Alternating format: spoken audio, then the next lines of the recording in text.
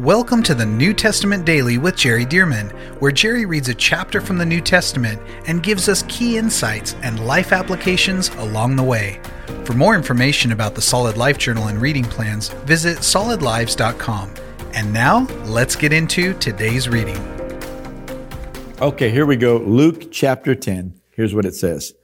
After these things, the Lord appointed 70 others. So he's already sent 12 disciples. It says he appointed 70 others also, and sent them 2 by 2 before his face into every city and place where he himself was about to go. Notice, he sent the 70 2 by 2, into every place, cities, towns, villages, and such, where he was about to go. So what was happening? They were, in a sense, preparing for him to come. They were preaching the gospel, sort of like John the Baptist, preaching, helping the hearts to be conditioned, people hearing about Jesus. And then when he shows up, people are coming with faith because they've been hearing the preaching from the disciples. So it says where he himself was about to go, then he said to them, the harvest truly is great, but the laborers are few. Therefore, pray the Lord of the harvest to send out laborers into his harvest. Interesting, into his harvest. Well, if it's his harvest, why doesn't he just send them? Well, because he wants us to take responsibility as human beings in his image and likeness on the earth. And he wants us to pray and to call on the Lord to do these things. He wants us to take leadership. It's interesting when you read the Bible and you realize that God wants us to be involved in leadership. And he wants to take cues from us. Now, that doesn't mean that we're supposed to become God and he's our servant. No, of course not. He's God.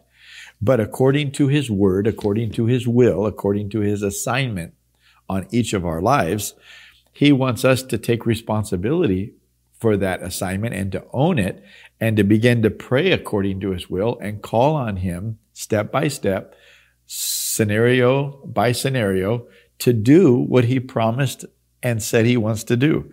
So he said, you pray the Lord of the harvest to send out laborers into his harvest. Verse 3, go your way. Behold, I send you out as lambs among wolves. Carry neither money bag, knapsack, nor sandals, and greet no one along the road. But whatever house you enter first, say, peace to this house. So notice he's sending them out, and he said, whatever house you enter, in other words, if people are welcoming you into a home to hear the gospel and such, say peace to this house. And if a son of peace is there, your peace will rest on it. In other words, if somebody's there that's willing to listen to the gospel, hungry to hear the message of the kingdom of God, then your peace that you declared on that home will settle there on that home. Your peace will rest on it. And if not, if there's not a person of peace there, it will return to you and remain in the same house, eating and drinking such things as they give. In other words, you're there to reach the whole city, but start from that house. Don't just go to different houses sharing the gospel. No, stay in that home. Why? Because people need to be discipled. And that person of peace, so to speak, and maybe family of peace, that person of peace, after you leave, will be able to continue to reach that village, that city, and such. But you need to disciple them. Stay there and continue to minister to that family in person, and continue to minister from that home. Let that home become known in the community as a home where people can learn about the kingdom of God. See, so Jesus is teaching some important things here. Do not go from house to house. Whatever city you enter and they receive you, eat such things as are set before you and heal the sick there. Jesus is very emphatic. I want you to not just preach. I want you to heal the sick there and say to them, the kingdom of God has come near to you. But whatever city you enter and they do not receive you, go out into the streets and say, the very dust of your city which clings to us, we wipe off against you. Nevertheless, know this, that the kingdom of God has come near you. But I say to you that it will be more tolerable in that day, and it's capital D day in this translation, talking about the day of the Lord, the end times, when Jesus comes the second time to judge. He says, but I say to you about a city that won't receive you, or the gospel. But I say to you that it will be more tolerable in that day for Sodom than for that city. Well, what is Sodom? Sodom and Gomorrah were cities that were destroyed by God because of the perversion that was in those cities, sexual perversion specifically. Verse 13, woe to you, Chorazin, or Chorazin. Woe to you, Bethsaida, for if the mighty works which were done in you had been done in Tyre and Sidon, they would have repented long ago, sitting in sackcloth and ashes. In other words, very humbly.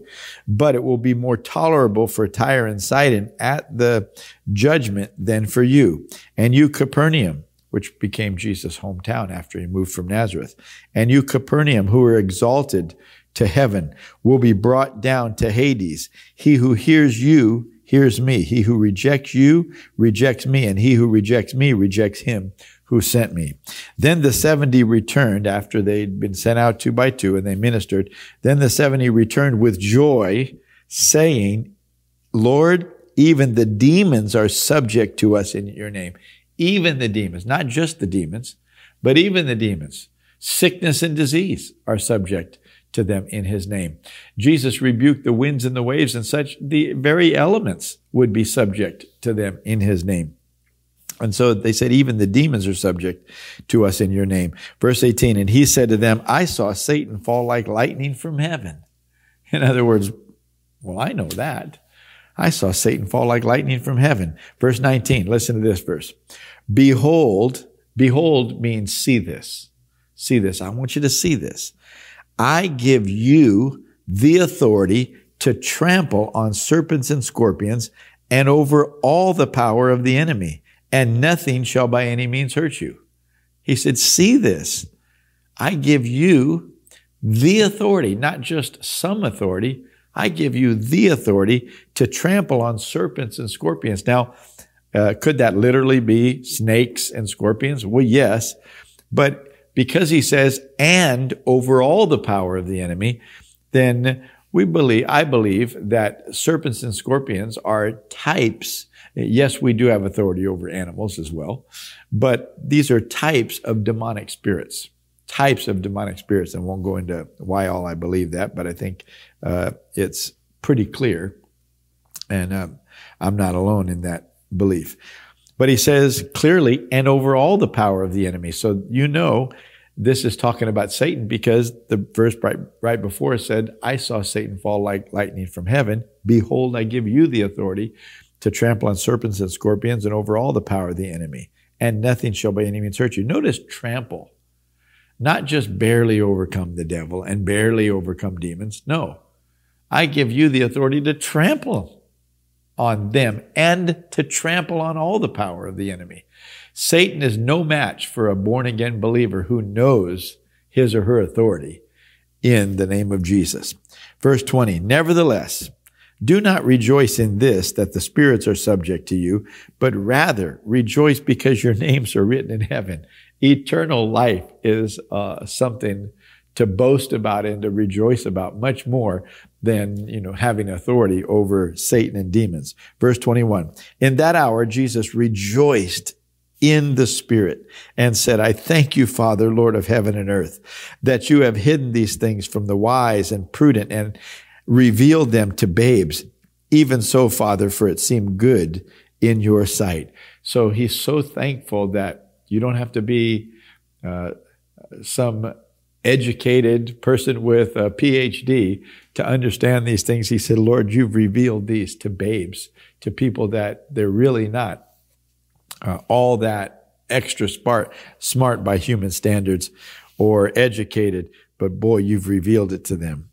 God wants everybody to know about these things. Verse 22, Jesus goes on to say, all things have been delivered to me by my Father, and no one knows who the Son is except the Father, and who the Father is except the Son, and the one to whom the Son wills or desires to reveal him. Verse 23, then he turned to his disciples and said privately, blessed are the eyes which see the things you see. For I tell you that many prophets and kings have desired to see what you see and have not seen it, and to hear what you hear and have not heard it. And behold, verse 25, a certain lawyer stood up and tested him, saying, Teacher, what shall I do to inherit eternal life? It's a great question. And he, Jesus, said to him, what is written in the law? What is your reading of it? Well, this is a Jewish person, so he knows what the law says. We'd call it the Old Testament, but it's the only Bible they had. Verse 27, so the man answered, he answered and said, you shall love the Lord your God with all your heart, with all your soul, with all your strength, and with all your mind, and your neighbor as yourself. And he said to him, you have answered rightly. Do this, and you will live. In other words, if you'll really love the Lord your God with all your heart, soul, mind, and strength, then you'll have eternal life. But he, the man, wanting to justify himself, said to Jesus, and who is my neighbor? And who is my neighbor? So Jesus answered, because he gave two commandments there, love God and love your neighbor. And he said, well, who's my neighbor? Then Jesus answered and said, a certain man went down from Jerusalem to Jericho and fell among thieves, who stripped him of his clothing, wounded him, and departed, leaving him half dead. Now by chance, a certain priest came down that road, and when he saw him, he passed by on the other side. Likewise, a Levite, when he arrived at the place, came and looked and passed by on the other side. But a certain Samaritan, as he journeyed, came where he was, and when he saw him, had compassion. So he went to him and bandaged his wounds, pouring oil and wine. And he set him on his own animal, brought him to the inn, and took care of him. On the next day, when he departed, he took out 2 denarii,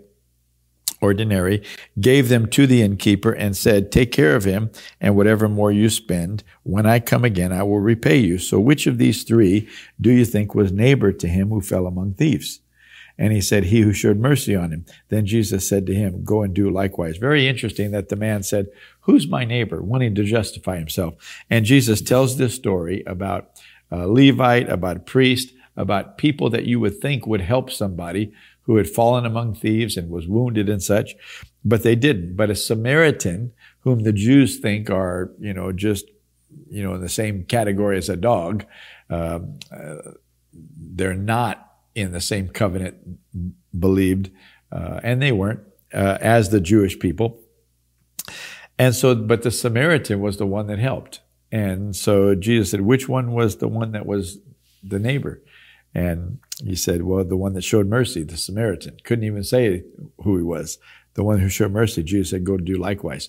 Notice several things. Obviously, there's the example of us reaching out, loving, taking time for people that are in need and such. But the fact that the man was a Samaritan, Jesus is showing, look, being Jewish is not the key. It's having love and care for other people. That's the key. What's also interesting to note is the man said, who's my neighbor? And then Jesus answered the question saying, which of them was the neighbor to the man that was hurting? So he didn't really answer who's the neighbor. Jesus really answered this way, you're the neighbor. You're the neighbor. You be neighborly to other people. Don't wait to figure out who's my neighbor. Who do I have to love and who do I not have to love? No, he said, you be the loving neighbor. And when somebody's in need, love them. Let me just run back through this quickly, because I think this is also a parable of the whole existence or the whole gospel. And let me show it to you quickly. In verse 30, Jesus answered and said, a certain man went down from Jerusalem to Jericho and fell among thieves, who stripped him of his clothing, wounded him, and departed, leaving him half dead. I also think this is a parable of mankind, or Adam, because Adam was like in Jerusalem. This is the city of God, right? But he ended up this man ended up in Jericho. Adam went from the Garden of Eden to being cast out of the garden. Well, what happened? He went from Jerusalem to Jericho and fell among thieves. Well, remember the serpent came in, whom we know was the devil coming in, who stripped him of his clothing, wounded him, and departed, leaving him half dead. Interesting that Adam, though he didn't physically die immediately, he eventually physically died, but spiritually he was disconnected from God. Spiritually he died. He was half dead, spiritually dead, but physically still alive when Satan got done with him there in the Garden of Eden. But stripped him of his clothing. There's his provision, his prosperity and such. Wounded him. There's his health. See, before the fall of man with sin, there was complete health, complete provision. and spiritual life with God. But see, now all of a sudden he's half dead, spiritually dead, but physically still alive. He's wounded. His body is now dying and decaying every day, aging, and lost his provision in the Garden of Eden and such. And so I think this has to do also, there's a sort of a secondary message in here. But notice verse 31, now by chance a certain priest came down that road, and when he saw me, passed by on the other side, likewise a Levite. So now we've got a priest, we've got a Levite. In other words, the Old Testament law that came, do not do this, you shall do this, and all that. And guess what? Didn't help the man. And the book of Romans tells us that by the law, no one can be justified. Can't help this person in their condition. But it goes on to say, and I understand this is a secondary look, but watch this. But a certain Samaritan, as he journeyed, came where he was. What's a Samaritan? A person from another place. And who came from another place? Well, the Lord Jesus came from another place. He was in heaven.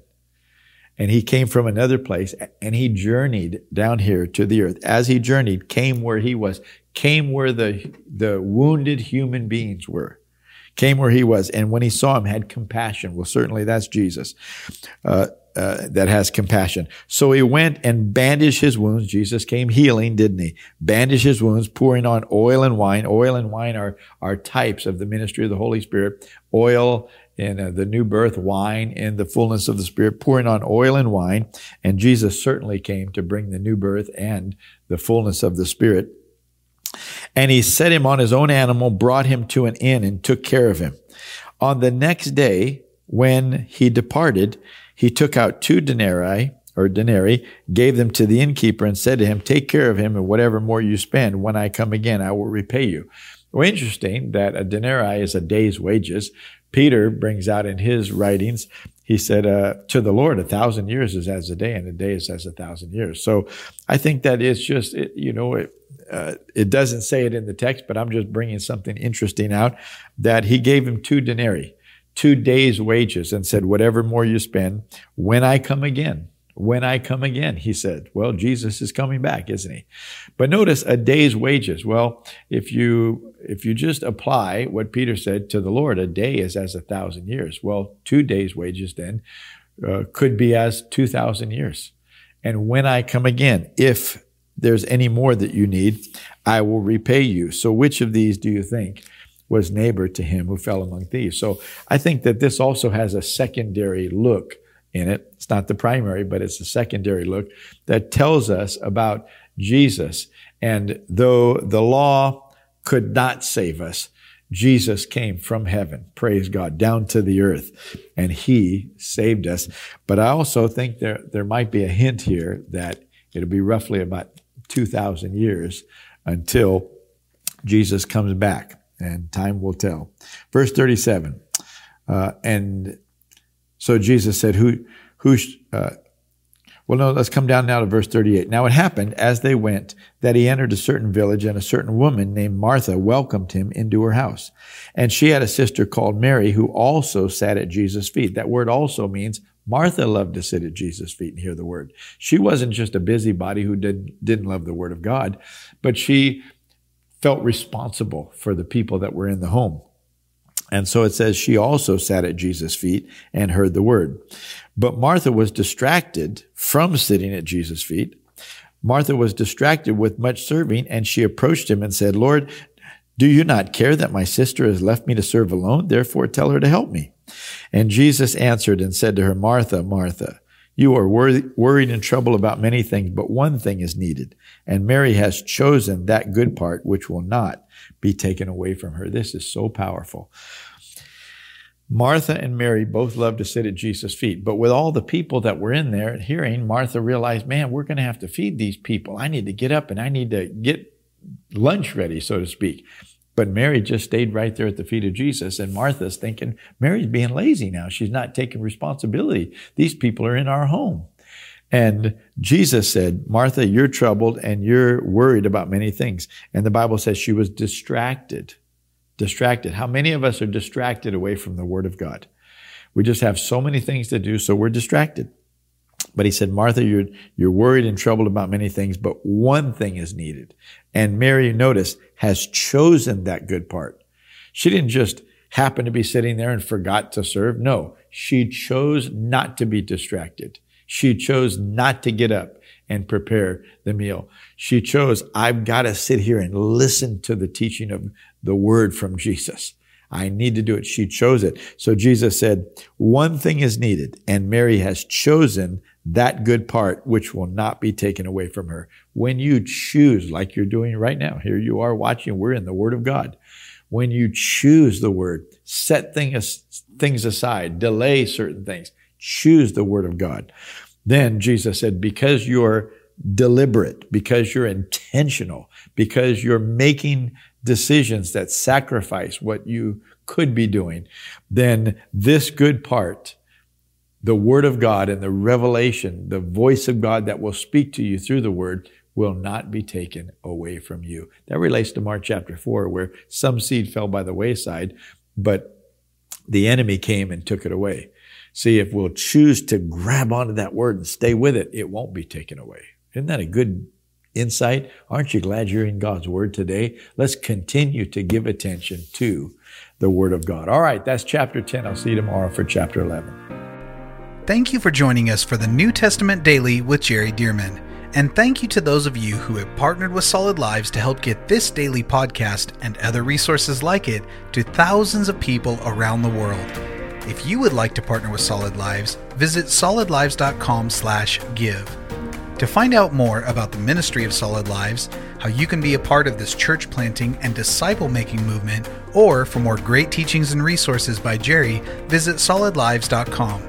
We also want to invite you to check out Jerry's other podcast called The Jerry Dirmann Podcast. Here, Jerry shares with us at least weekly from God's Word, challenging us and equipping us to fulfill the amazing plan that God has for our lives. You can find links to this podcast as well as Jerry's YouTube channel online at solidlives.com.